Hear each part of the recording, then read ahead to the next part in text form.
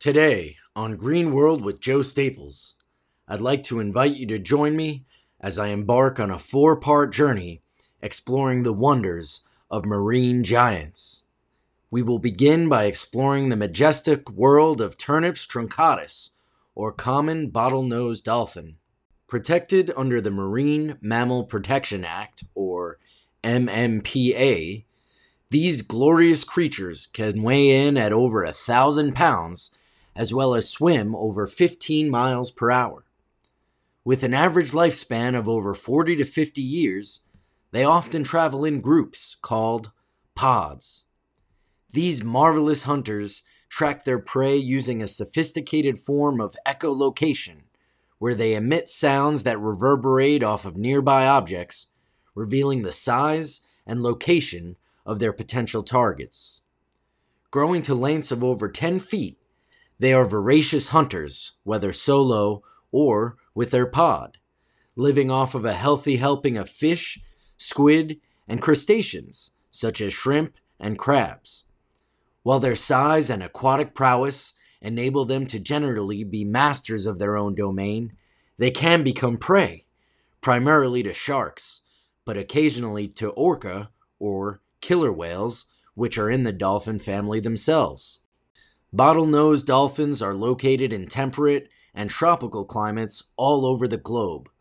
While there are 40 different living species of dolphins, bottlenose are perhaps the most famous and are the most common species held in captivity, as well as depicted in various forms of media and pop culture. While it is difficult to imagine how anyone could mistreat such marvelous natural wonders, the bottlenose has been the target of violence from humans and can also frequently become entangled in fishing gear, especially if the fishermen are not careful to take measures to prevent accidental catches known as bycatch. The bottlenose dolphin is a critical part of our oceanic ecosystems as they bring balance to the seas, especially by keeping the numbers of species that they prey on in check, but they also provide food for their own predators like sharks. They can also be a good indicator of an overall healthy ecosystem, which is becoming more and more critical as ocean habitats around the globe face degradation through overexploitation, coastal development, and climate change. One way you can help to protect the dolphins is to remember that if you encounter one in the wild, you should not feed it, and it's okay to look, but don't touch, unless you are under the supervision of a scientist or other marine life professional. From the time a dolphin is born, these beautiful, social, marine giants behave much like humans in many ways.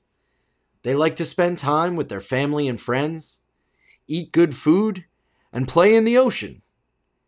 I hope that you enjoyed this episode as we began to embark on our 4-part journey exploring the wonders of marine giants.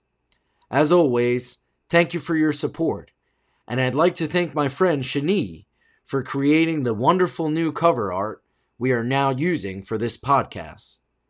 If you like the Green World podcast, be sure to leave a review and follow us so you can be notified when a new episode is made available.